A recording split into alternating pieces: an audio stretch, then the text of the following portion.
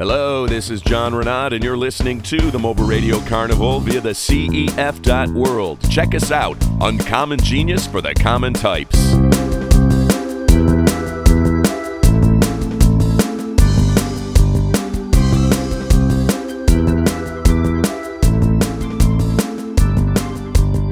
Well, you're a little jacked up right now. I've had too much coffee, I was brother. say, you had 2 cups of coffee since I've been here. I don't know what you had. I'm going for one more. Thank you for reminding me. You know what? I might could go for a cup of coffee now that you mention it. That'd be kind of cool. We sipping out coffee while we're talking. Well, I'm going to get you a cup of coffee. Then we're going to start this bad boy. Well, can I have cream? Do you have cream? Brother, you want cream? We got cream. Okay, good. We got cream. We got honey. We got brown sugar. We're set to go. I could take all 3 of those. If that's, whenever you're ready, I'm ready. I think we're getting good, man. I think the level check's kind of looking good. Okay. I think you're looking very pretty there. Well, I'm just trying to keep up with the competition. Man, I wish I was half as good looking as that. You're the general, man. You're ruggedly handsome. My whole thing is called ugly. No, you're ruggedly handsome. You're the general. It's funny because we always tend to judge, because I don't think I'm very photogenic at all. We tend to be harder on ourselves than most people. Oh, that sounds good. A little echo. Yeah. Are you using a reverb? No, it's just on. It shouldn't be coming out. I got to change that. Okay. Because I can hear myself, and that's really beginning to freak me out. Now you can't hear. There it goes, baby. There you go. Oh, I think the level's really hot. Oh, is it? Yeah, I think we're good. I got a line buzz too, so I got to fix that. But let me get that coffee, and then we'll go. Man. Yeah, let me help you if that's okay. 10, 9, 8, 7, 6, 5, 4, 3, 2. Beautiful, man. Hey, so Terry, if you would be so kind as to perhaps do this difficult task of introducing the show. Must I? Yes. Okay, must. Right. Must you must. If I must. All right. Hi, I'm Terry McCoy, and you're listening to the Mobile Radio Carnival with your host and my good friend, John Renaud. That's fantastic. Now do it for real. Oh, that was my best, man. Come on. No, that was good, dude. Good. So I'm here today with Terry. Terry and I, we tend to practice a little violence together. We have our own little dojo, and he helps me practice some things and vice versa, hopefully. And today we opted, it was raining outside in LA, so we opted to sit down and do a podcast. Terry also has some other interesting things going on. He's producing an upcoming film, yes, which he's been kind enough to let me be a part of. And I also really wanted to, just first off, why don't we talk about where you come from? Where are you from, brother? Chicago initially. Ooh, not Chicago. Chicago, yes. Did you know I'm from Detroit and you still showed up here? Yeah, we actually have talked about that, and I've forgiven you, so it's okay. Don't worry about it. Forgiven me? Yeah. I mean, for coming from the better place. You have your shortcomings, but for the most part, you're okay. Anyone from Detroit has their shortcomings. That's a no-brainer. That's an easy target, brother. So Chicago, and then so you born and raised in Chicago. Born and raised, yes. The city itself, not yes. You're not a suburban kid, I assume. No, well, later on in life, I did move to the suburbs, but initially was on the west side of Chicago. Maybe the west side. Approximately about 3 miles, 3-4 miles from Cabrini Green, just to give you a context of where I was. Right. It was Division and Oakley was the street, the major street, but I grew up on Oakley. And later on, as we moved into high school, our parents moved us out. It's like the George Jeffersons. We moved up. Moving on up, yeah, baby. moving on up, moving on out. Was it the east side? No, unfortunately, no. It was the Oak Park side. That might have been east. See, it was east from where you were coming from, baby. Nice. Moving on up. But yeah, we did move to the suburbs, and that was like that first house was one of my favorite houses. That's cool. Yeah, like I did, growing up from the age of 15 until we moved, and I think I was like 17 when we moved to the other house. But yeah. Well, I'm gonna still get back and follow the whole, the brief history of you coming to LA and all. So when you moved to the house, I remember we talked about kind of coming from a little bit of the downside, and we were comparing some notes on. And of course, I was a suburban kid, so it is slightly different. But I was telling you about the yard that my dad had to. I don't know if I told you the story. We had to fix he brought in a bunch of dump trucks and loaded up the backyard with dirt because our yard was actually, if it rained, would get flooded compared to the neighbor's yard and weird stuff like that. But you had a house with a hole in the roof. Yeah. Was that the city house or the suburb That house? was a city house. It's funny because you don't know. I mean, we had a hole in the roof. Right. But it was normal. Like, it wasn't like we were ashamed of the hole in the roof. You know. No, that's what we had talked about. Like, as a kid, yeah, it's just part the of way the you house. see stuff, you're like, Yeah. hey, let's go look at the hole, see what the weather. I mean, I'm sure you could look and see what the weather was like. Well, see, right? no, unfortunately, no, because this house that we grew up in before we moved to the suburbs had a upstairs, downstairs, and a basement. It was a house perfect for a kid, right? Because we had a backyard and a front yard. It was right. so much room. And in Chicago, as you know, it gets really cold. Yeah. So when it was really cold, we still had room to run and play because we had upstairs and downstairs. It was so like we couldn't really see the weather from where we were. Yeah. Like, because we had the upstairs. Yeah. But it was always like I said, it was a perfect house for growing up because we had so much room and so much space. Yeah, that's what we had talked about as well. Yeah, but the hole in the roof was just our house. You know, I think we talked about this in late too. Like, you don't know what you don't have because it was so much love in the house. Yeah. You know. Yeah, well, that's what we were talking about. Like, as a kid, what you don't really, we were talking about not having money as kids, basically, and we were doing a little comparison. And the truth is, like, as a kid, you don't. At least with my family, we didn't know that we were kind of poor for the neighborhood. No, because everybody else around us was in the same boat. Yeah. You know, and we never went hungry. Yeah. We never didn't have clothes. Yeah. You know, we had cars. My mom and dad both had a car. My mom didn't learn how to drive until later on, like when I was almost in high school, because she said she wanted to learn how to drive so she could take us back and forth to high school and stuff. So we never lacked anything. We didn't have excessive amount. I mean, every Christmas we got toys. Yeah. So we never lacked anything. So you were happy, you were loved, you were well fed. So because you didn't know what you didn't have these ideas of what else you were supposed to have. You know, even if you see a movie, so you go, okay, people get Christmas presents. If you're from that family, if you're Jewish, obviously you're not necessarily getting Christmas presents, but you see it in a movie and then it happens to you. So you assume, well, everything's normal. Yeah, everything's normal. What do I have to kick about, right? Yeah, the only thing that we didn't do, like I guess a lot of people do or most people do, is we didn't do birthdays. Oh, we never had a birthday party. Like, I never had a birthday cake until I was in college. Yeah, until I was college, and like I have some friends who would celebrate my birthday. Once they found out my birthday, they had cake. And you're like, first time I had a cake. Weird. What's going on? Yeah, what's going on? Actually, no, I take that back. It was I had a good friend, and his mom and dad almost kind of like adopted me, not without adopting me. Like they treated me like I was their son. And it was interesting thing about it is that they didn't like me when they first saw me. Like, the mom didn't like me. Like, my friend was Puerto Rican and I'm obviously black, so she wasn't very comfortable around black people. Right. All her experience with black people had been on television and in the image that those are portrayed. So she wasn't really comfortable around black people. But as she got to know me and everything, she began to treat me like her son. So they gave me my first birthday. Yeah.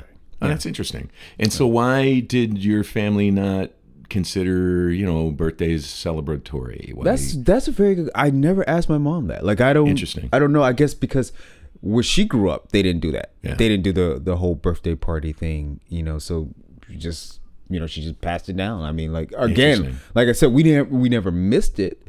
Like, I was never like, oh, my mom didn't do a birthday. No, because you didn't expect it. I didn't expect it. And like I said, we were always well fed and loved, and my mom would bake cakes from time to time. So we birthday cake. We just had cake 2 weeks ago, so I don't really need a birthday cake. So we don't get those things. You don't really expect those things until you become in contact with other children who have those. Because my sisters, I guess women think differently, but my sisters, especially my baby sister Allison, she started to want to have birthday parties, which was interesting. It's kind of interesting. It's like knowledge, right? Like, if you don't have the knowledge, it's like, oh, everything's kind of cool. Yeah. And then, doesn't everyone? I think that's what you said. Doesn't everyone have a hole in their roof? Yeah. And you start to find out, like, wow, I was by my buddy's house. He doesn't have a hole in the roof. Exactly. What's going on there? Yeah, exactly. Then they're going, you got a hole in your roof? What's wrong with you, man? Yeah, exactly. Yeah, it's been there my whole life almost. I don't know. Yeah. It's part of it. So you started in the city, moved to a more suburban setting, and then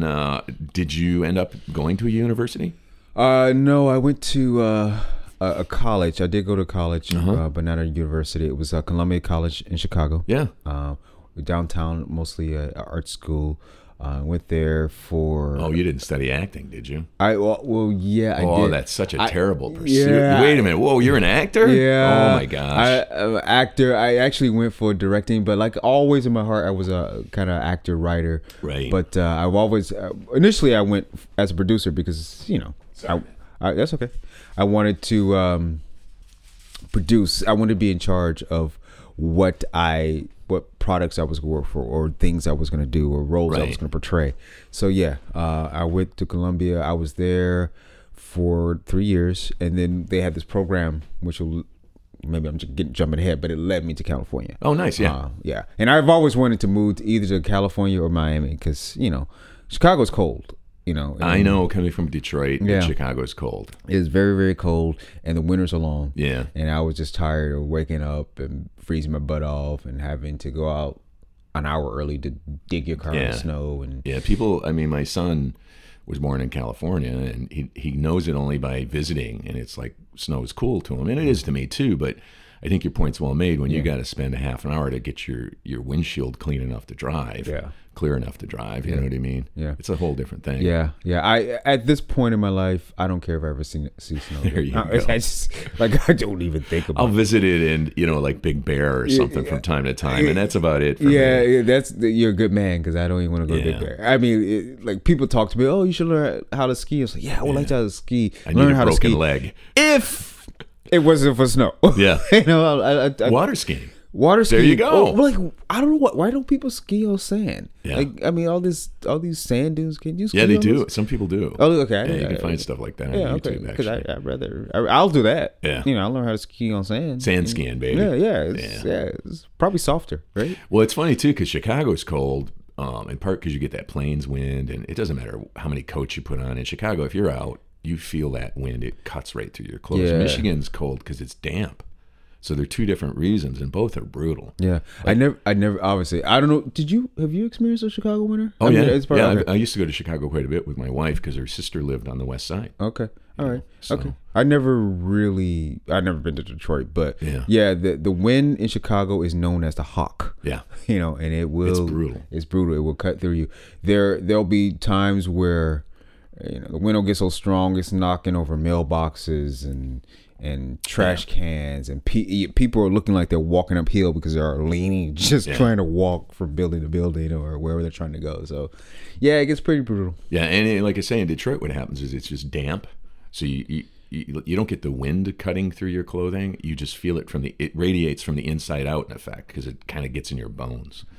So both are kind of terrible. Winter. The winter is a bad word for me. Yeah, basically, I rather be warm. Yeah, than cold any day. Don't use the W word. Do not use winter. So is that what scared you out to LA? Yeah. Basically, like I said, when I was a kid, or when I was younger, I've always wanted. Once I realized, I like to be out and active and stuff. I'm like, this ain't cutting. The winter's not cutting it. It was between Miami or LA. Yeah. And Columbia College had this program where they were taking, and this is the first year they had this program. They were taking students out to LA for this producer program, and I wanted it, qualified for it, was one of the students that were selected. We came out here for, like I said, I think it was like 3 months or something like that. Fell in love with LA, the weather, the area that we were in was Studio City, which I happen to like Studio City a lot. So went back home, told my mom, my brother, my sister, girlfriend, well, not my girlfriend at the time, but all my friends, that I'm moving to LA. So they gave me a nice little going away party, and during the going away party, they were like saying things about me, and they're like, "Oh, we're gonna miss you. We hate that you're moving to LA." And my girlfriend at the time, I did not tell her. Oh boy, I had decided to move to LA. So she looked at me with this hurtful, tearful look in her eyes, and then she ran up the stairs. And I had to follow her and tell her, I'm sorry.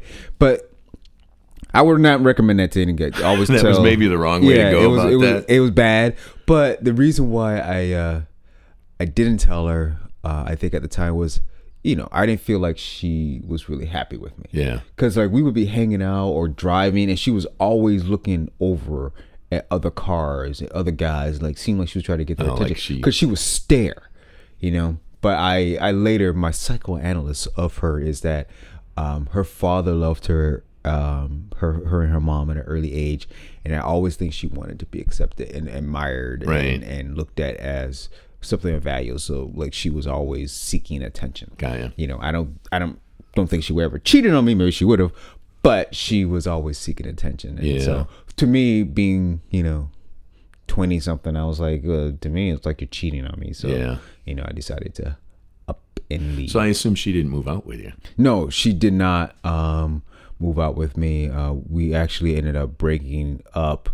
Several months later, we tried the long distance relationship. It's a tough way to go. It doesn't work. Yeah, it doesn't really work, especially at that age. Yeah, exactly. And she broke up with me over the phone, and I was completely cool with it. Like I was. You were on adventure, baby.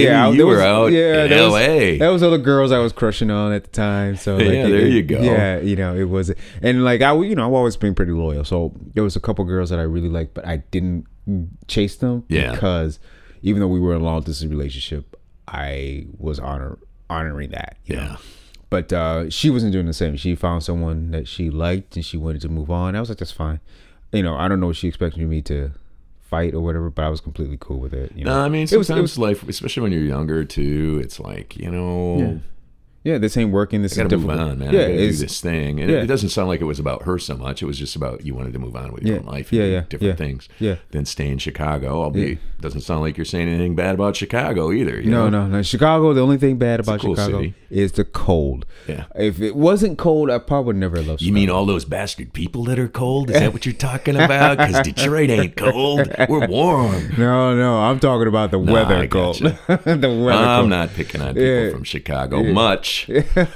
Well, you guys just jealous because you're a real city and we're not. There you go. That's something to be jealous about. Ever since the motor, the car industry left. It used to be. Yeah, it used to be. The big boys on the block anymore. Yeah, used to be cars in Detroit, Rock City. Exactly. And, you guys had it going on for a minute there. Well, it's kind of a phoenix now. It's got a very interesting new growth, and it's turning into a different city. But is it growing? Because I know last time I heard they were having issues with, they had this whole water thing going on. Well, that's Flint. I'm not sure.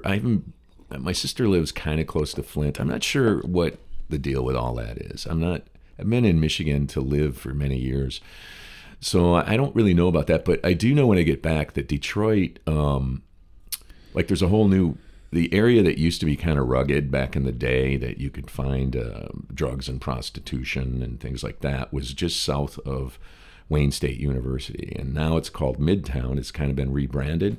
And it's all these old homes that were basically, drug houses for many years back in the day are now, they've been redone. They have this beautiful French detail to them a lot of times, and they're beautiful homes, and they're going for some big money now. So you're seeing a rebirth, and which is good. I mean, because it's been a long time. Like, I mean, it's been a slow kind of atrophy for Detroit. I think the media, personally, I would say, was like 15 years behind the fall. In some cases, they still talk about how tragic Detroit is. When you're like, dude, have you been there?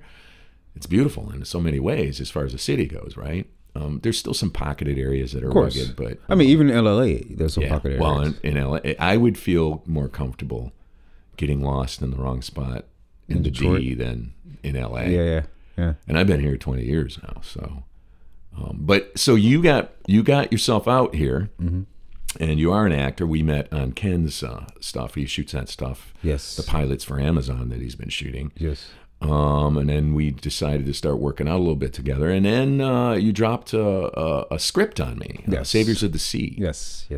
Talk a little about that. That's, Saviors of the Seed is a project I started back in 2013 writing. Right.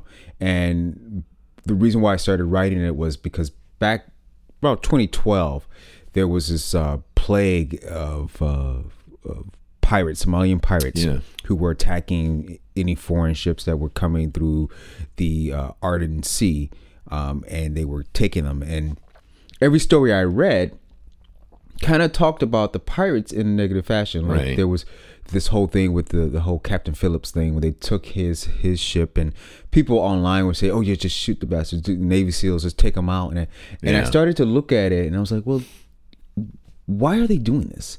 And then I read, I was fortunate to come across this England story in, I think it was an English, a British report, and they talked about why they were doing what they were doing, as Right. well as this Italian reporter or Italian report that also talked about why they were doing what they're doing. And once I understood, they weren't doing this because they're evil people. It was a Right. survival thing. It was a lot of information left out that we were privy to. We didn't hear a lot on the American side where they talked about it, especially the major networks. They never said, hey, these people are doing this after they've tried for several years to go to the World Council and say, hey, we got these There's foreign some trawlers issues, coming yeah. in, taking our fish. They're not paying us any restitution. In 2006, there was a tsunami that happened, and all these canisters of nuclear Yeah. waste washed up on our shores. And for years, our people have been getting sick, and we couldn't figure it out. So these foreign canisters are from Italy and Germany and Korea and all these other countries have been dumped in our sea, you know, and there's no one's coming here to say, okay, we're sorry, let us help you with the medical Right. issues. And they have no central government, which is one of the reasons why a lot of these problems occurred. So they were losing a lot of their livelihood through foreign trawlers because they were fishing in their oceans, which means no fishing for them, or not as much fish Right. for them. And then you got this toxic poisons, this nuclear waste in their waters, hurting And their people. obviously affecting their health. Yeah, as well as the sea life. Yeah. So what happened was a small band of fishermen as well as former military people decided to get together and say, hey, we got to protect our lands. We got to protect our waters. We got Right. to protect our seas. Which we're called them pirates, but initially they called themselves saviors of the sea. Because Hence their the mission, name of the script. exactly, There we go. exactly, because their mission was to go out and stop these foreign trawlers from doing what they're doing, Right. and to protect the water so there's no more dumping and stuff like that. Unfortunately, what happened was they ended up kidnapping some of these ships, and they started receiving large ransoms, which I think they were a little surprised that they did receive this type of money. As you know, money could be it could change your philosophy, because their initial philosophy was about the country and, Right. and loyalty to the people. It was an honorable, noble thing that they were trying to do, and this was like kind of like a last ditch effort. So, okay, the world won't help us, we got to help ourselves. And if you ever look at the Somalian pirate history, they don't kill. They haven't killed anyone. People have died, but it wasn't because they came on the ship and just start shooting people. They died because of malnutrition, or they got some other disease. And I think it's only been a like one or two people. See, that's an interesting point. I didn't know that. Do you think that's part of the idea of, like, really, if this is our stock and trade, we have to kind of show that we're going to give the person as soon as we. You understand what I'm asking? Like, if you kill a couple of people, then they're like, well, how do we know if we give you the money, we don't get the person? Well, yeah, because these people aren't. I mean, outside there's a few soldiers, but they're not killers, Right. per se.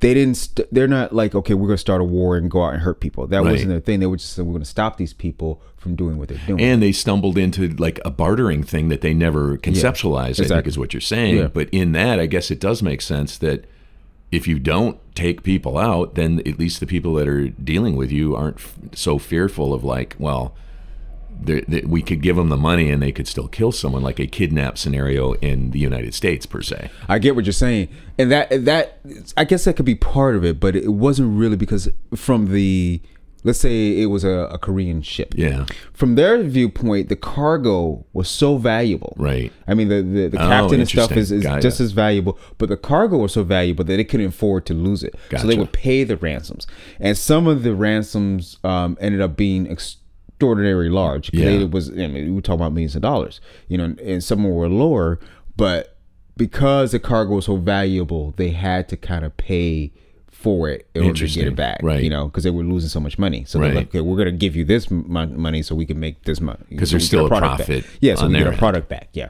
And so we could get, and you know, as well as the crew members. Right. But yeah, that was really what was on a lot of the foreign captured ships, the foreign people, who the Koreans or whoever they might be. Right. That was on their mind. Like, our product, we need to get our product back, as well as our crew back. Yeah, it's still millions and millions of dollars it's so costly, whatever. as well as the ship itself. Yeah.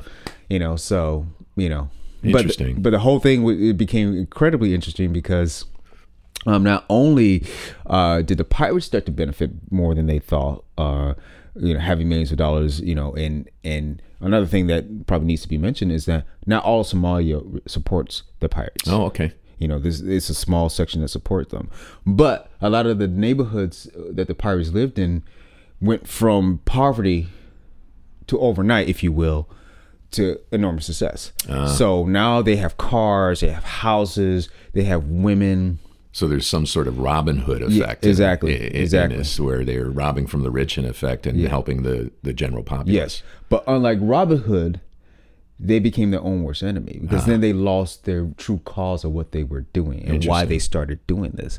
And then now you have these insurance companies who will jack up their rates on these trawlers that have to travel through the Arden Sea. Right. So now they're benefiting from it. So like when the ships are captured, there's more insurance that's got to be paid out. So now, but they got to jack up the rates, and now the insurance companies are benefiting from it. And now you have even restaurants that are open up because of this, and they serve the captured crew people. So now they're charging them. And now you have like businesses that the Somalian pirates and that are supporting, as well as politicians that are supporting these businessmen or these politicians. So a lot of people are benefiting from the industry of piracy. So it's hard to let that go. When you go overnight from having nothing to all of a sudden having nothing, and all these other factors, these other players are benefiting from what you are doing, even though it's illegal, or it's not a good thing, or it's not a good way to do business, but it's successful because it's making money. So once people start making money, then all their principles and morality, in some cases, will go out the window. So you're kind of indicating that it starts off kind of, as a moral cause, not kind of. It starts off as a moral Very much cause. So. Because it would be the leaders of the society, if it were you and I, we go, hey, man, this is not good. Our people have been sick. Now we're seeing these canisters wash up. Let's go to the international community, which is a bust.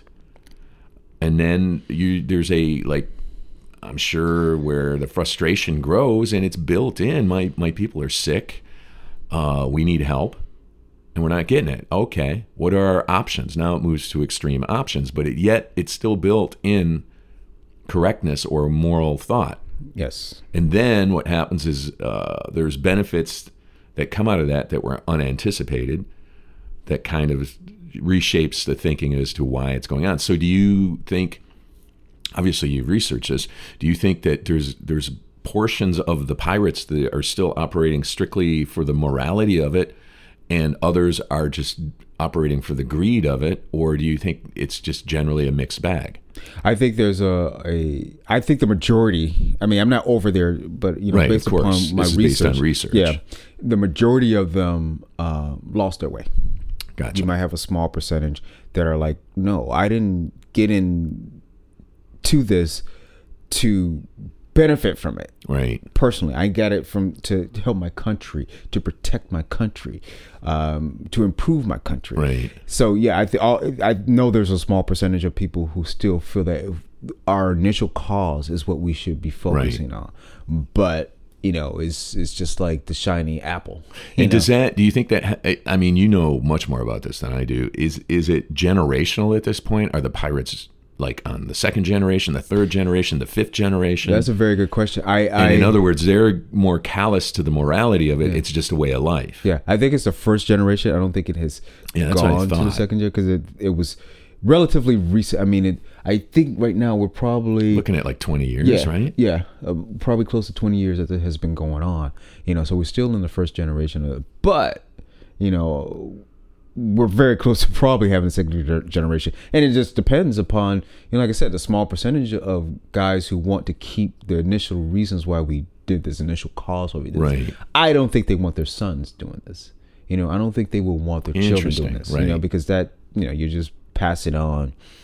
It's hard to get anything good from evil, from doing bad things. Albeit it's moral, but it's like, it's vicious, and I understand it's vicious, and I wish it wasn't this way. So therefore, I don't want to pass this along to my family. Yeah, and especially with the large percent of the world look at you as an enemy, even though they're doing they're invading. Well, they're dumping the canisters. Exactly. Yeah, they're basically trespassing into your land. And they're not obeying your laws. Because, like I said, you don't have a central government, but still, and you don't have a lot of power internationally. Exactly. And you know what I mean. Yeah, you don't have a navy, you don't have an army, you don't have a central government, like I said, or politicians or senators. Like I guess, hey, let's work together to make Somalia a better place, a better country for everybody involved. So you don't have that. So I think as far as generationally goes, I think it will continue because the majority of them, they're successful. It's just like, gangs in LA. Initially, they didn't start off being bad. That was a good thing, but it grew. Once it started making money. I just saw a thing about the Hells Angels, and there was a point, at least in this documentary, where they had to bail a guy out of jail for what they called a trumped up rape charge, and the only way they could come up with the money was to sell meth. And so, because they were just according to this documentary, they were just a biker club that, they were a bit raucous and they caused some problems, but they were just, kind of dudes out, overkill being dudes. And so a guy got put in jail for with a rape charge, and they had to come up with the dough, because you got to stand by your brother. They got to come up with the dough to get him out. So they sold some meth to come up with the money. And then that's where they learned, at least in the disposition that was presented, that, oh my God, well, we didn't realize there was so much freaking money involved with this stuff. And then that supposedly is where they went down the path. Exactly. That just for the record, I'm not saying that they're bad guys. I found it interesting because it's up to your point of how you go. If it's true, they went along and go, hey man, we're just rowdy dudes out on motorcycles, to, oh my God, we can make a ton of dough. Yes, exactly. Not to say that's what they're doing, for the record, because I don't need them showing up at my place correcting me on this. Well, I mean, I think you're right. I think you're accurate. I mean, that's what happens. Right. When you realize the earning potential. Despite the moral backlash. Right. There's going to be a large percentage of people. Most people are going to be like, look at all the money we have and how now. easy it actually is in a way. And in a way, with these pirates, it became. I think that's what I'm picking up on, is you're indicating like, wow, I mean, it's not easy to do what we did, but it's easy to collect this kind of big payout. Yeah. Wow, we didn't realize. Yeah. And initially when they started, I mean, because like anything else, they had to learn how to board these ships, and they practice. Yeah. And even some of them have gone to school to learn how to work these ships, because they're complicated and stuff like that. So, they had to learn. And once they started to get good at it, it became easy. And initially it was probably easier to catch a ship off guard, and there was less protection, right? Because they didn't know about it. They didn't know what was going to happen. Yeah, exactly. It didn't happen. So it was probably a trial and error thing for them to try to really learn how to do it. But initially, it was easier for them. Now, once the world started to know about it, then it became harder for them to do it.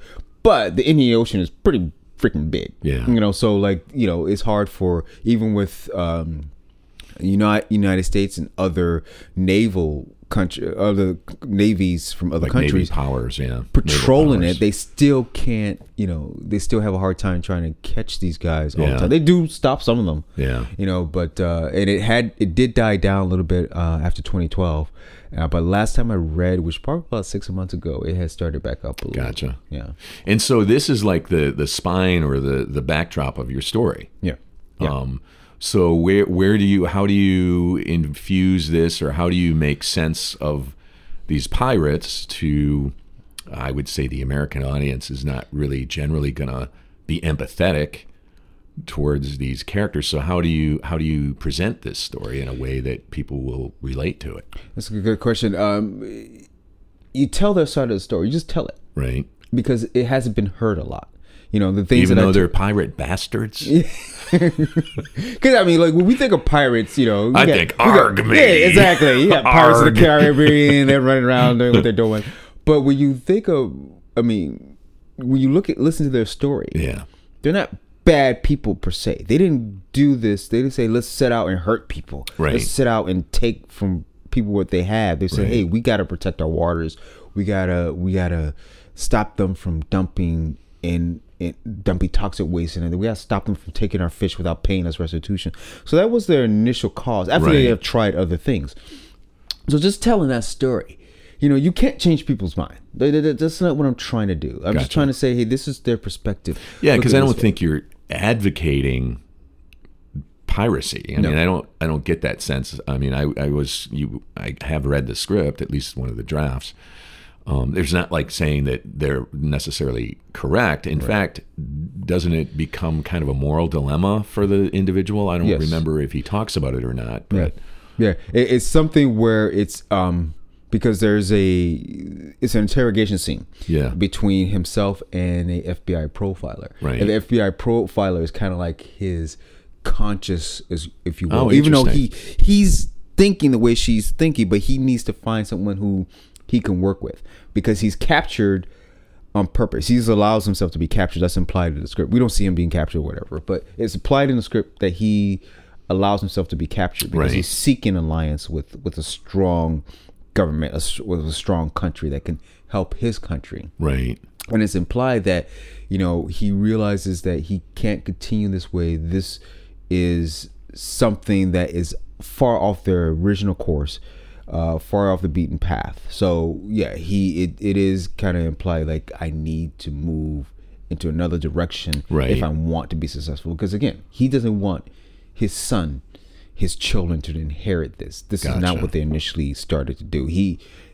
It's like most projects that you take up. You don't expect to do that for long. Right. You just say, you know, maybe if we do this for a couple years, the world will hear us and they will come and help us and blah, blah, blah.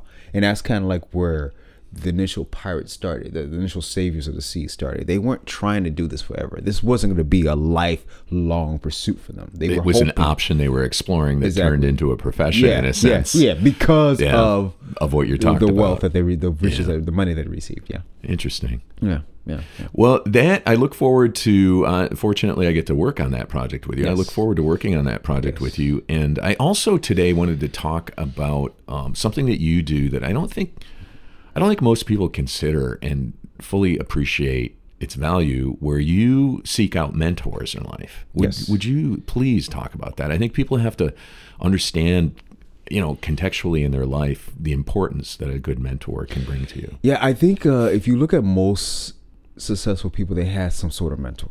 I mean, Michael Jackson has Stevie Wonder.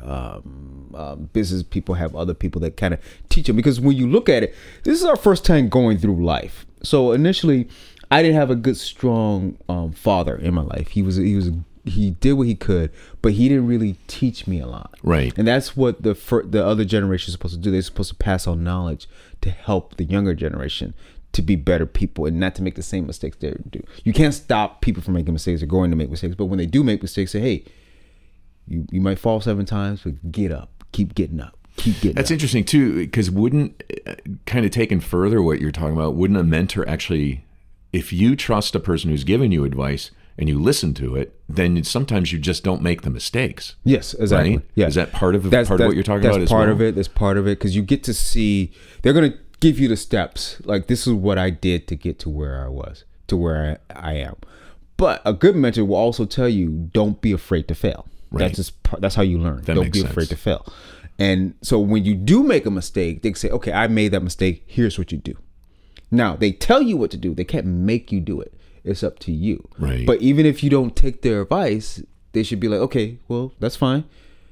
I'm still here for you. Yeah. I'm still here for you. So, you know, I'll keep helping you as long as you're willing to stay with me. I'll keep helping you dig out the hole. Now, eventually, you should listen to your mentor. That's what he's there for. You shouldn't Right. fight your mentor. Well, I think being a mentor, a part of it is, I would assume, at least if I look at how I've been a father, the idea would be that you're developing a trust so that the person that you're helping through life sees after a while, like, wow, this person hasn't lied to me about things. This person's giving me real deal stuff. I think that's how I interpret what you're saying. That's a very good point, because it's like anything else. You have to build trust. You have to learn. So you might start off like resistant to your point, like, oh, hey man, I don't want to do it that way. Yeah. Hey, don't be afraid to fail, and you might go out and fail, and you're like, wow, that guy didn't yell at me for failing, and he's still giving me advice, and he's still there for me. In this case, we're talking masculine only because it's the two of us. I'm sure you've even had a female mentor. I don't know. But that would be just as valid to have a lady giving you advice, and the same thing, the compassion of letting you fail, the understanding of that, and then coming back and being like, no, okay, this time. Yeah. Right? Yeah, exactly. And you have to build trust, right? Because when you fail, when I mess up as a when I was my parents were alive, when I messed up, I didn't run and tell them, I messed up. You know what? Right. Because it's not something we're proud of. Exactly. When you have a mentor, especially if you're impressed or you admire this mentor, you don't want them to know you messed up. You don't want them to know you made a mistake. Right. Even though if they're a good mentor, they're gonna know you're gonna mess up. Pretty and that's much, right. okay. Right. It's supposed to be like, that's okay. I want you to muck it up. You're gonna make a mess, and we'll figure it out.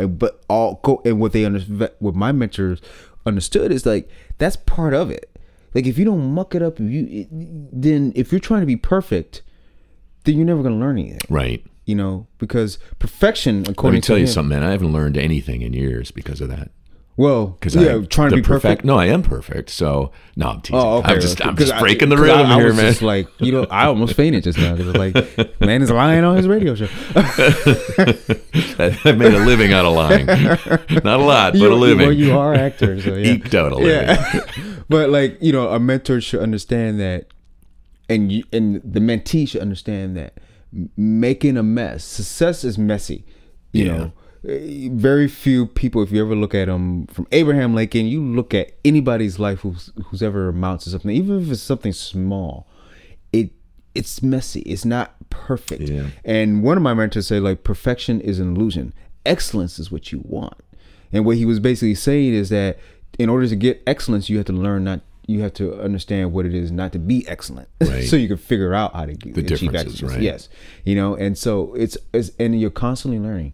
And my mentors are constantly learning. They're constantly teaching me. And I even have mentors, get this or not, that blow your mind a little bit, that are dead. Okay. And I never met. Okay. But I follow them, like, for example, John Wooden, the UCLA coach. Of course. I listen to his life because if he lived, because I think he died when he was in his 90s. If for 90 years while he was on this planet, you can see his failures and his successes and stuff, but yet he's managed to stick to most of his principles and continue to learn. And I'm saying, okay, this guy has proven that it can be done. Yeah.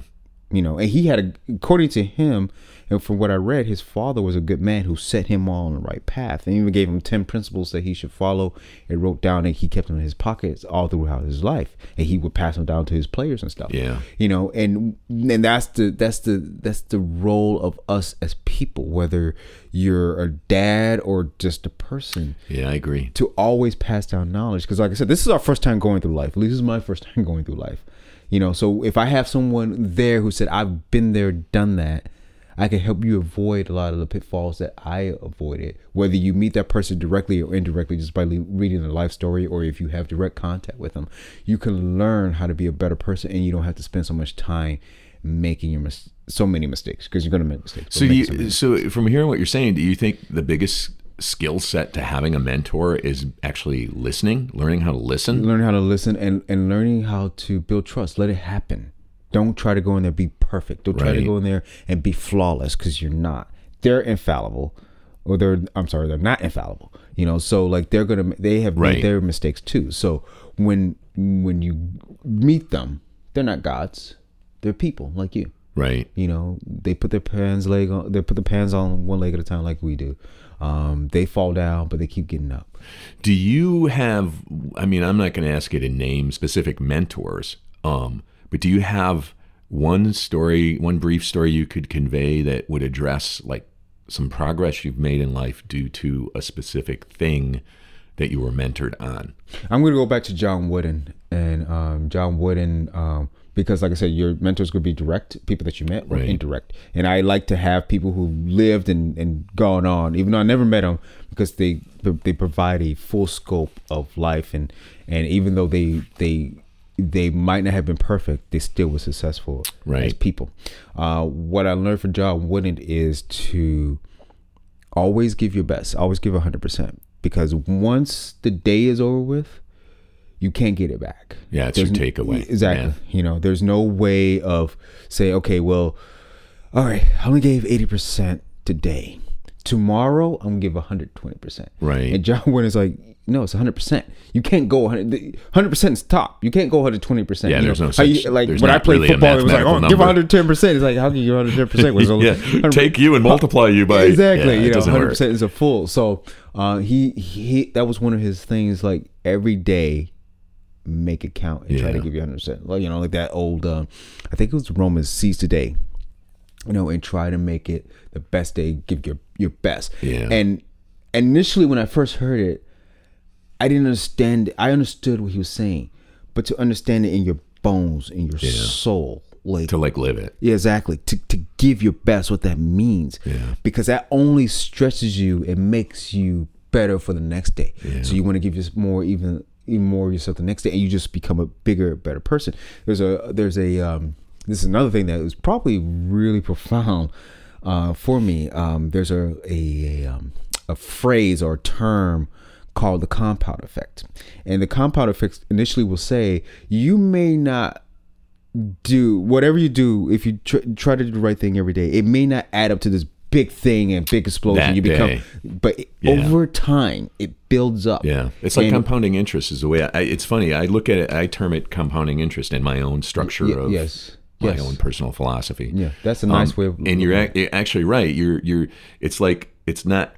I really love the way you're illustrating it, because it's not. You're going to do something, and there's this big miraculous cloud opening that, you know, the angels come singing through. It's like what you did is a piece of the overall, and you know, tomorrow that turns into 110%. Yeah. And then it turns into 220. No, you know what I mean? I know It's what you mean, just, yeah. It compounds in your favor. Yeah, exactly. Either way, and I would attribute it like when I was carrying a lot of weight, it'd be like, okay, if I'm going to lose weight, I'm not going to lose it all at once. It took me 2 years to get into this mess. It might take me 2 or 3 years to get out of it. Yeah. Because it's like that day you overeat the sandwich, and then you put on the extra weight, and then you put extra weight on it, boom, boom, boom. Yeah. It goes in the wrong direction. It's Yeah. all compounding Yeah, interest. a lot. I think in this society, in the microwave society, we tend to miss the beauty of the journey. Right. You know, it's just like the example that popped in my head: learn how to play guitar. You know, you're not going to be able to play like Prince or John Clapton right away, but Yeah. each time you practice, you get better at the finger movements and hitting the notes. You're getting better. So what you practice 2 years from now, Yeah. will be good. It'll be there. Yes, exactly. You know, or I'm sorry, what you practiced 2 years ago, you know, will be foundational Yeah. to who you are 2 years from now. No, that's true. Yeah. That's true. And with all that said, now we move into, you know, last year, which health-wise, you know, because we were being very optimistic, and we're going to just end this podcast on a bummer, a downer. Oh, okay. We're going to talk about, Okay. you and I have had the, ironically, I'm not even being sarcastic, the fortune of a learning curve due to health issues last year. You, for a lot of the year, and me towards the end of the year. And we kind of talked about it before the show. I'm certainly willing to talk about my condition, which I ended up getting a blood clot, which was weird because it started at, like, I broke my thumb, I messed up my shoulder. There was a whole progression in a 2-month time of like, oh my God, what's going to happen next? Oh my God. And then just before Christmas, I was working out and messed my calf up, which my calf blew up in a way that I'd never seen in my life. I've been involved with sports in some way or another for most of it. And I've had sports injuries, and then my calf was about the size of my thigh, yet it was taut. There was no like water fluid in it at all. And so the doctor, short story is I had a blood clot. And now to me, I'm thinking, well, I don't feel that bad other than the fact my leg looks like an elephant's leg. that went down, but it's been a lot more traumatic to me than I ever really expected, as far as the things I can do due to medicine and shortcomings. And so I don't necessarily want to capitalize. I just want to set the tone of what happened to me. So I'm going to let you explain to listeners what happened to you, and then we'll just banty back and forth about how beautiful dealing with doctors and issues might be for people. Yeah, and I'm still going through. I'm not out of the woods yet, but and like you already know, I'm a Christian. Yes, I believe in God. I believe everything that happens for a reason, and everything you could either go through it or you could grow through it. And I wouldn't. This could sound weird, especially once I start explaining everything I went through. I wouldn't trade it for anything. Right. Me too. I mean, I wasn't being sarcastic. Yeah. For me, it was a huge, blessed learning experience. Yeah. I learned so much about myself, about faith, about how there are a lot of good people in this world. And you're always going to, but despite that, you're always going to run into some buttholes. Right. You know, but yeah, as far as what I went through, it was my kidneys. Yeah. It is my kidneys. I'm not, like I said, I'm not out of the woods yet. You're working on it. Yeah, I'm working on it. But I'm a lot, I mean, like, October 2017 was initially started. Right. But at this time, in October of last year, 2018, I wouldn't have been able to talk. My voice had changed. Right. I wouldn't be able to talk to you without taking a pause, because I couldn't really breathe right. I swelled up. My natural body weight is anywhere from 170 to 175. I swelled up to 200 pounds. I remember you showing up with carrying a lot of water, basically. Yes. And you talk about your legs being elephant legs. My legs were just like completely. I had no definition. You couldn't see my knee. Yours was opposite. Yours was filled with water. Exactly. Mine was just blown out muscle tissue or sinews. You know what I mean? Exactly. If you touch my leg, it was almost like touching a water. You know how you touch a water balloon. Kind of like it was like that. And you know, I had tension headaches. I had migraine headaches. Like I said, couldn't breathe. For a while I couldn't even walk. Right. I don't know if I told you. I was on I was on a walker for about a week. You didn't. About 2-3 weeks. You didn't mention that. Yeah, I was on a walker, so I physically could not walk. And part of it was, and that's just some of the symptoms. My blood pressure was up like 200 over, I don't know, 190 or 180. Like there was one. I went to do a biopsy for my kidneys, and they wouldn't do it. They were looking out for me. I was not upset by it, but they would not do it because they're like, if the kidney tends to bleed a lot, and if we go and we do a biopsy, we may not be able to stop your blood. Exactly. You're gonna stroke out, or whatever. So I was in such bad shape that they had to keep me for a couple nights over the hospital, lower my blood pressure to get it to where it was something reasonable. But part of the reason why I fell into such a bad hole was because for about 2-3 months I wasn't getting any treatment because of insurance. Which you didn't have any. Is that where your situation was? We did not have any. Okay.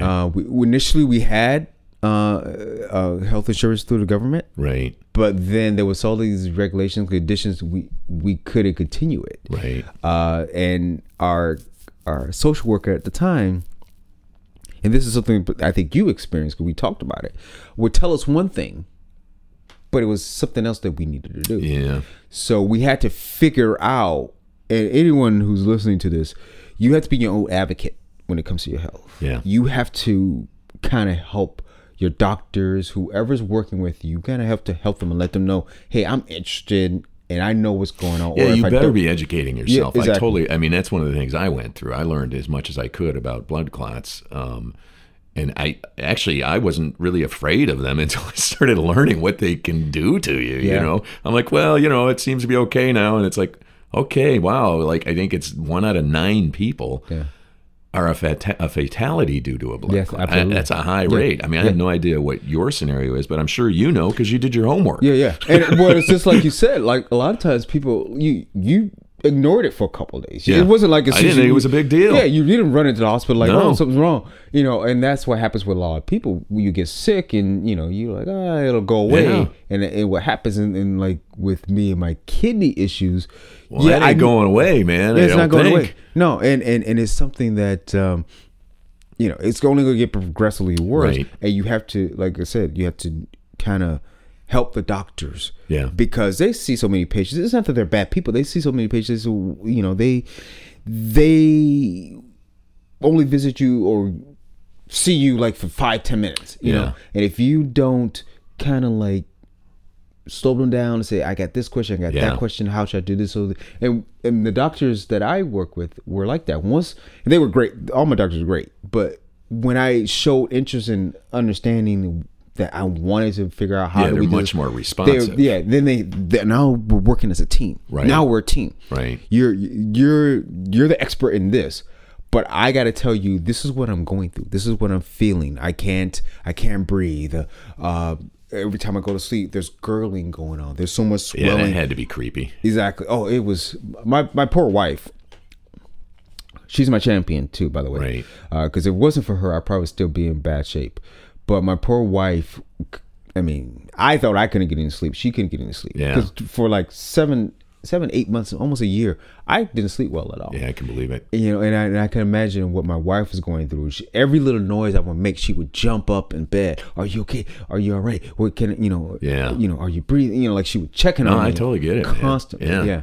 I think with me, it was funny because I had my leg up on my table and I was Googling information. And honestly, my leg was so large and blown out.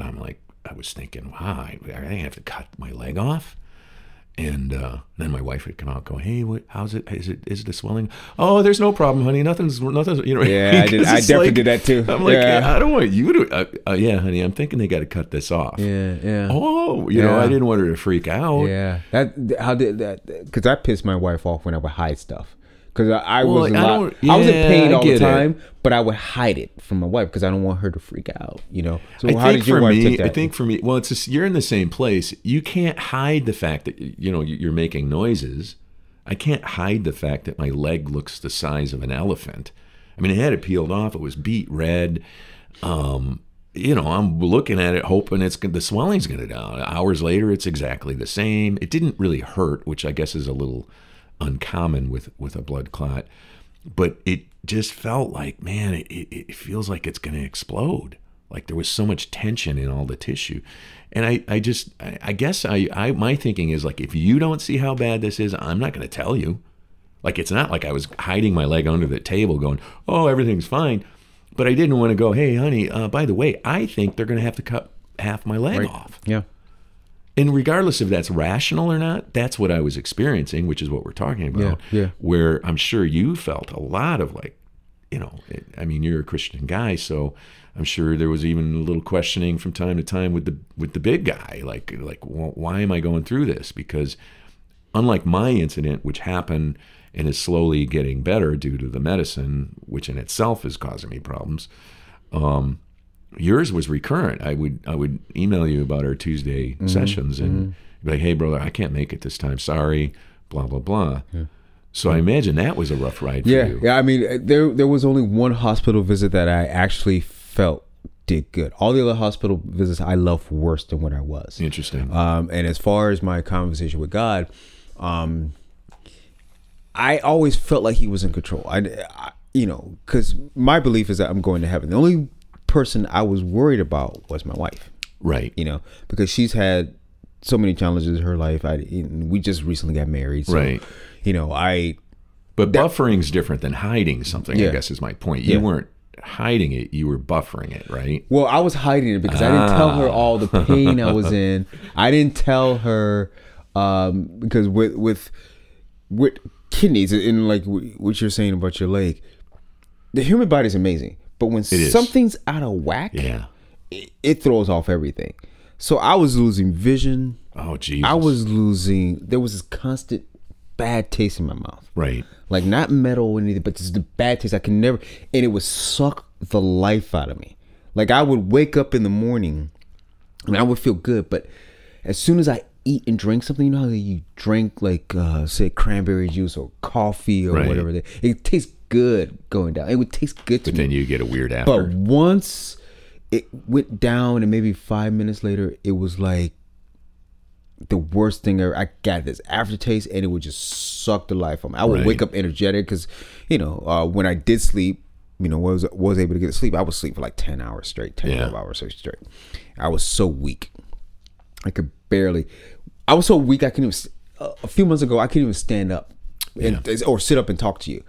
Like I needed to rest. You remember when we were trained sometimes? I'm like, I need to sit down. I have no energy. And by the way, thank God for that, because it's the only way I could keep up with you.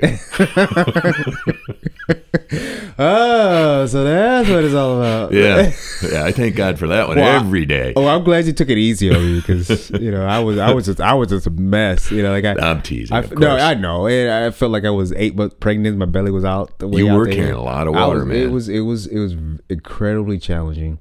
It was incredibly amazing. It made me more thankful for just being healthy, because I've been healthy all my life, Yeah. So to have this challenge in my life, it put things in perspective. And when you look at medicine, or you look at people who are sick, you automatically think, oh, you're old. That's when you get no. Right. If you go to the hospital, if you visit a hospital, there's people from 2 months to 100 years old that are in the hospital. And I think that was the point that we talked about, why this is worth talking about, is the idea of like sharing it with other people, so that, like, again, I never saw a human leg do what my leg did. Yeah. The doctors have seen it, and they were calm, and they dealt with it. And I guess it's like, I'm older than you. You're a young dude with a serious condition, and that's part of why we felt it was relevant to talk about. I'm older, yet I'm at a place where my health is really good, and to not have it is not cool, because it's like, wow, I don't think I've taken it for granted. But as to your point, it's a lovely thing to go through life and be healthy. Yes. I mean, I'm at my dojo. I can't do a third of the things I've been doing. I now, I'm like an old guy where it's like, hey, I did something for 2 hours. I got to lay down on the couch and take a 40-minute nap. And you're like, what the? Yeah. I mean, I expect that's going to go away in my case. Yeah. That's just your body recovering. And you have to let it recover. Right. You'll be surprised, because 2 months ago, I couldn't even do 10 push-ups. Your condition was pretty rugged. Yeah, now I'm doing like 50 push-ups. Yeah. Because, and I had to, remember I told you, I was doing like 5-minute workouts. Yeah. 10-minute workout. Yeah. And I'd be exhausted. Yeah.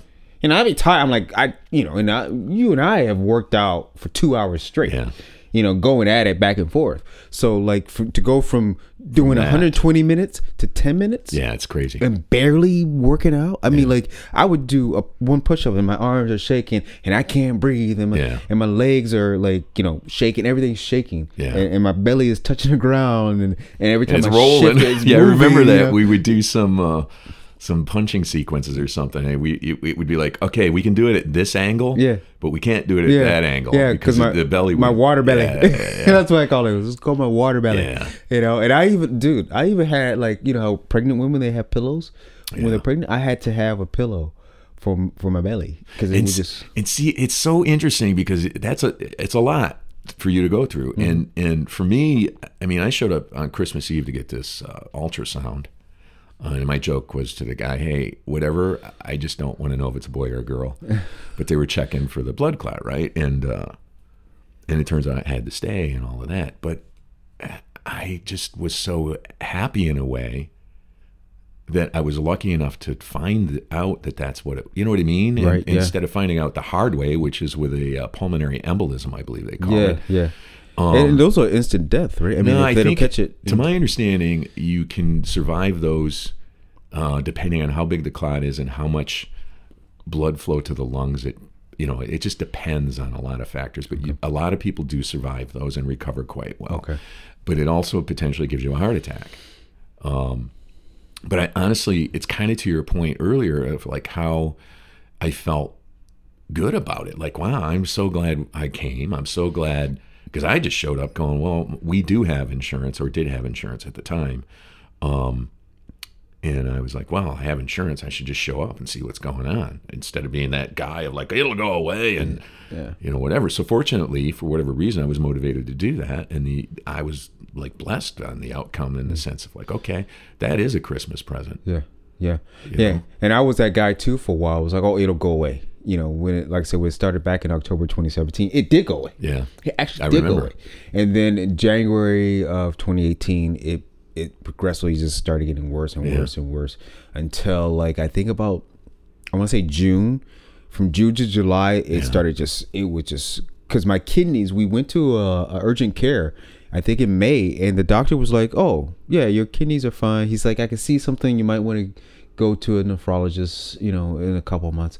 But from that time in May to June, my kidneys went from, I think they were probably at like 80%, 89%. Right. I was in stage 1, but nothing bad, nothing to worry about, to where it just declined down to stage 3 of chronic kidney failure. So you're talking about actually your kidneys shut down in part. Yeah, is that what's going on?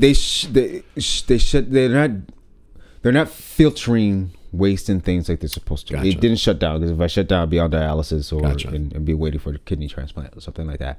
They didn't shut down. But from May to June it was just like it went from okay, you're okay to where you're not okay. Gotcha. You need to get in and see a nephrologist right away. And our initial visit to a nephrologist was at maybe I shouldn't say, but I will say USC. Yeah. And we went to county, and the emergency room doctors, the receptionist, triage, great. They were great. They were very, very helpful. My experiences down there were good too. Yeah. I helped a buddy get down there. We had this one emergency doctor. He was well respected in his field. Great. They were so fantastic. And there was one nurse, the first time she saw me, you talk about how, you know, when they saw your leg, they were like, oh, we're used to seeing this. When they saw me, they were like, oh my God, you're so swollen. Yeah. You're very, very sick. And the bad thing was the nephrologist, who you think would be like, you know, hey, you know, I'm going to take care of you. Right. Was kind of passe. Yeah. He came up to us, and this is after we visited USC so much, we should have had our own room. All the nurses knew us, and they were very friendly. Word is they put a placard on room 214. Exactly. No, I'm teasing. This is Terry's room. Exactly. You know, so no one would go in there. It's Terry's room. He'll be back. Yeah. You know, and you know they were very friendly to us. They came to know us. They would ask us about us. There was one guy who was a Christian. He prayed with me. Right. It was great. It was beautiful. One nurse, they were just giving us advice. They really wanted to help us. And we read the nephrologist that we ran into at USC, who was the head nephrologist at the time, gave us runaround talking about, oh, hey, I know your case. Don't worry, I'm going to take care of you. He had me on a bunch of Lasix, which almost like I think 200 milligrams of Lasix. Yeah. And it wasn't working. I was still swollen. So should tell us something is off. We need to look and do something else. And that's what I was trying to tell him. We need to do something else. He's like, don't worry, I'm going to take care of you, and stop coming to the ER. And I'm going to go on vacation for 2 weeks. Oh man, there you go. So yeah, exactly. So hang on for 2 weeks, brother. Yes, exactly. We're gonna put you on dialysis, but when I get back from I'll deal with vacation. it. Yeah, exactly. I'm like, don't you have anybody else? Like, no, I want to take your case personally. Yeah. But you're going away for 2 weeks, bro. Every day I'm getting worse. Yeah. I can't walk from here to there without stopping to bend over and take a breath. I'm tired. I can't.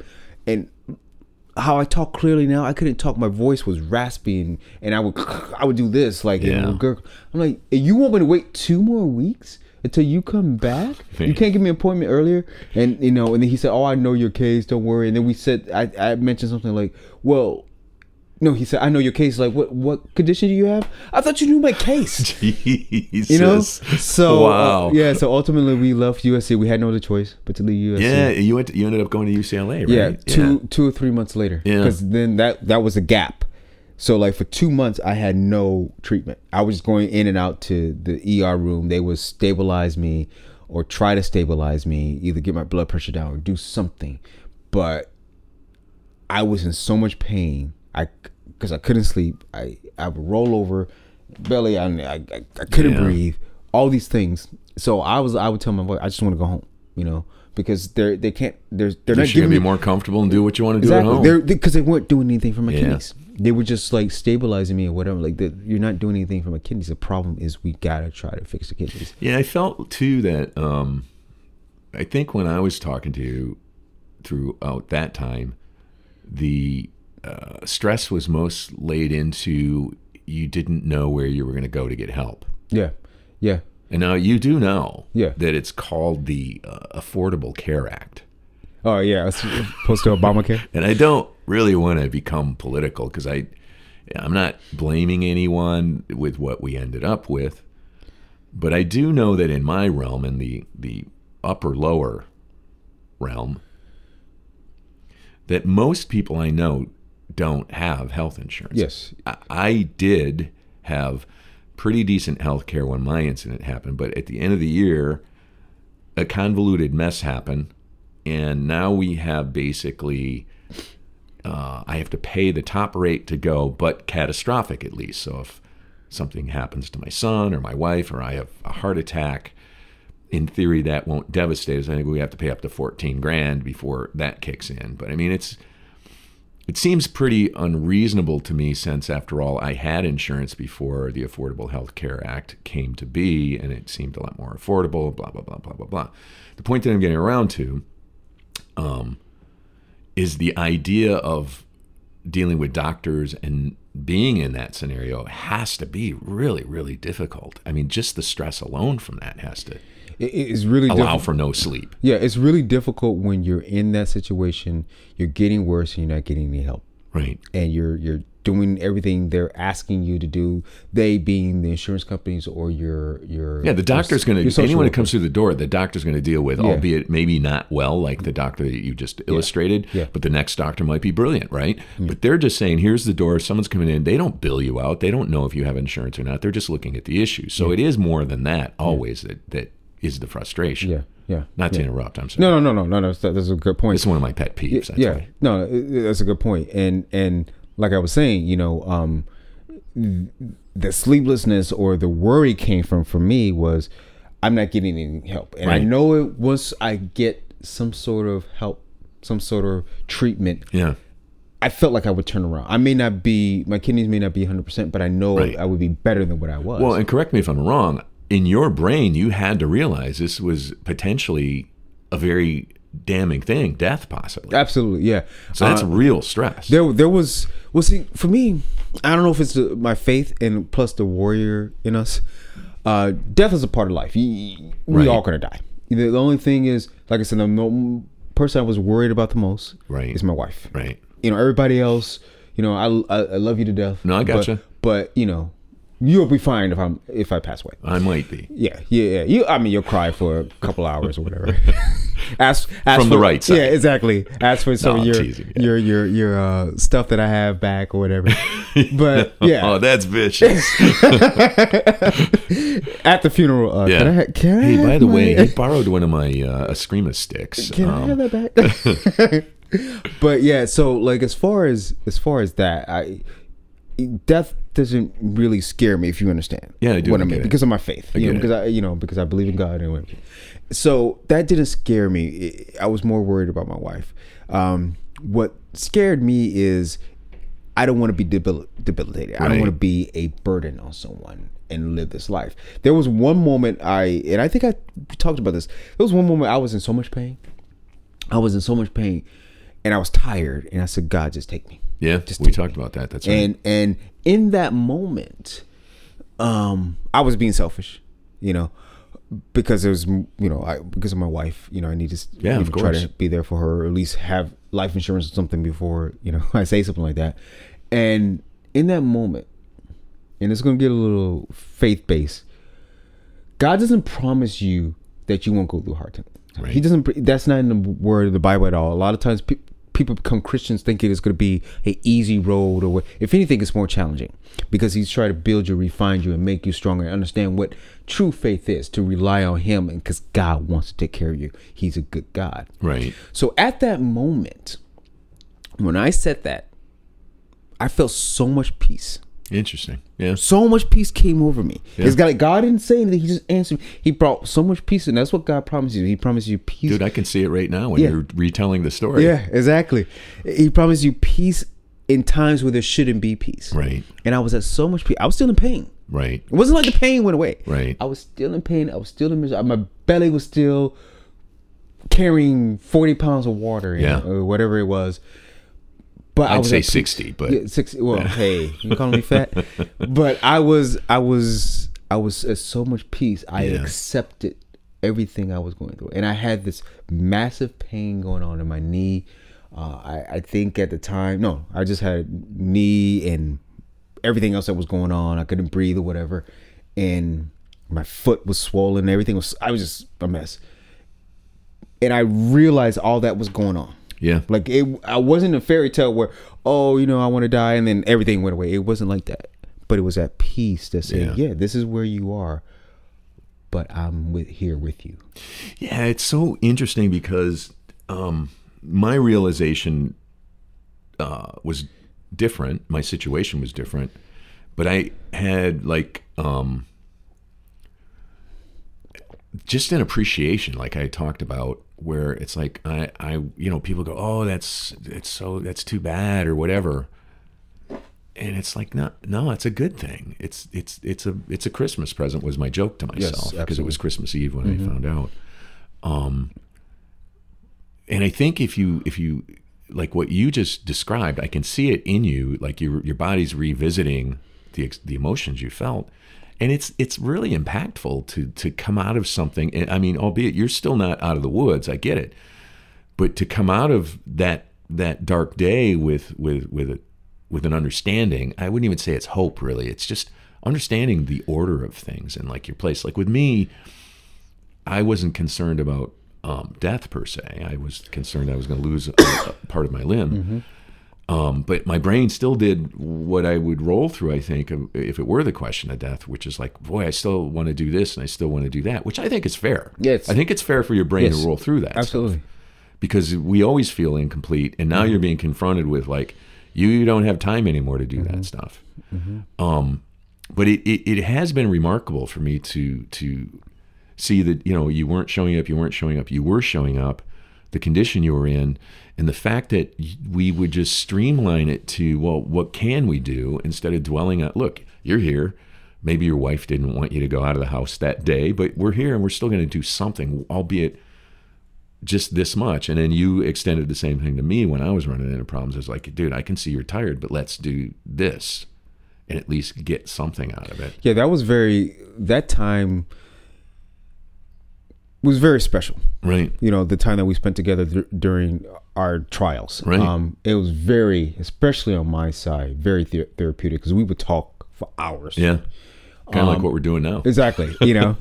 and dealing with essentially what you're saying, your own mortality, right. and knowing that there's more things I want to do. I'm not done yet, but yet you have to confront the fact that this is where you're at right now, and I can barely do anything. But dealing with that was very therapeutic, and it gave me hope. It gave me another vision to focus on, because for 2 hours, 4 hours, however long we were together, I wasn't focusing on my condition. I wasn't focusing on myself. I wasn't worried. I was doing something that we both love to do, which is practice martial arts. Which, by the way, I think is pertinent to mention. That's what a good dojo is about, is helping the other person, or at least placing the value of helping them a little higher than looking out for yourself. Absolutely. At least in both of our experiences. Yes, absolutely. That's where I was initially taught by my senseis. It's the only way it should be, because really, I mean, first off, there's a certain hidden power in that, I think. I always feel it. It does make you stronger than just looking out. I feel it, and when I work out, it's like, when I have to slow down and look out for the other person, you're gaining this worth out of it. Yeah, I guess is what I'm talking about. And that's a very good point, because and there's strength in that. Yeah, exactly. Because it's a honor and a privilege to train with you. Yeah. Because even when you're just showing me stuff, I'm learning so much. Right. Even when you allow me to show you a few techniques, you're still learning. I'm learning so much, and it works the same way on the other end. Exactly. And I think it's really pertinent to us talking about, like, our war wounds, our recent medical issues, that life's kind of like a dojo too, if you, or it's a very Christian thing. My wife attends a church on a fairly regular basis, and I'll explain to her in terms of a dojo, and she'll explain it in terms of Christianity. Absolutely. And it's like you do. We're built to be there for the other person, and we draw. I think. I don't know. No. I agree with you. We're meant to serve. Yeah. You know, samurai actually means to serve. Yeah. We're meant to serve. In the Bible, it talks about you should give more than you get. Because you actually get. Yeah. You know, it's like the Beatles song, right? Yeah. The love you give is equal to the love you get. I mean, it's just a strange phenomenon. And like it is a strange phenomenon, but it's so, like I said, in the Bible, it tells you this. You know, the Bible initially tries to tell us how to live, right? You know? And when we are serving someone else or serving one another, that's where you get the most satisfaction out of your life, and you find purpose. You have meaning. I think that's the strength that you draw, because like I say, when I personally experience it mostly in a dojo scenario, which is the way which is the way we treat our workout. And so I totally hear what you're saying. Yeah. And it's a beautiful thing, and you, like I said, you have a purpose, and it's not about yourself. When you're focusing on yourself, when most people who are joyless or whatever, because it's always about them. And if you take the focus off yourself, it doesn't mean you mistreat yourself or you don't brush your teeth or anything like that. Yourself. Yeah, exactly. But you know, you're also saying, you know what? Who can I add value to today? You know, who can I help today? Who can I serve today? Who can I advantage today other than me? And it could be something as small as saying, hey, how are you doing? It doesn't have to be something big when you're building a house with someone or nothing like that. But just those small little things that make people human. You can say, hey man, that's a nice coat. Oh, I like a new hair color. I like your new haircut, whatever the case. Prop them up, you know. And that's just you taking the focus off yourself and looking at other people's, which is some of my mentors that I've had talked about. Just those little small things. You'd be surprised how much that add value to that person as well as to yourself. Wow, I thought this whole section was going to be really dark and brooding, but it turns out it was pretty enlightening. So. It's kind of hard because we're pretty happy guys, you know. For the most part, it's kind of hard. That's probably true. You know, I mean, we had our dark and brooding moments where we talked about it, and I thank you for allowing me to share a little bit of it. Yeah, I think it's cool that I mean we're gonna wrap up, and I can't thank you enough for sitting down with me always, but now it's in a more formal, two-camera setting. And Terry, it's been great talking to you today. And I know I expect to have you back on many, many occasions. We'll talk to my agent about that first. Yeah, exactly. We'll talk about your film after it's complete and the whole thing, and we'll have you on and just kick ideas around. Yeah. But thank you so much for being on today. Thank you for having me. It was great. Absolutely. Always enjoy talking to you, John. Fantastico, baby. All right man. Hey there, this is John. I want to thank everyone for listening to the Mobile Radio Carnival here at the CEF.World. Also want to say, hey, thanks, Terry, for being on the show.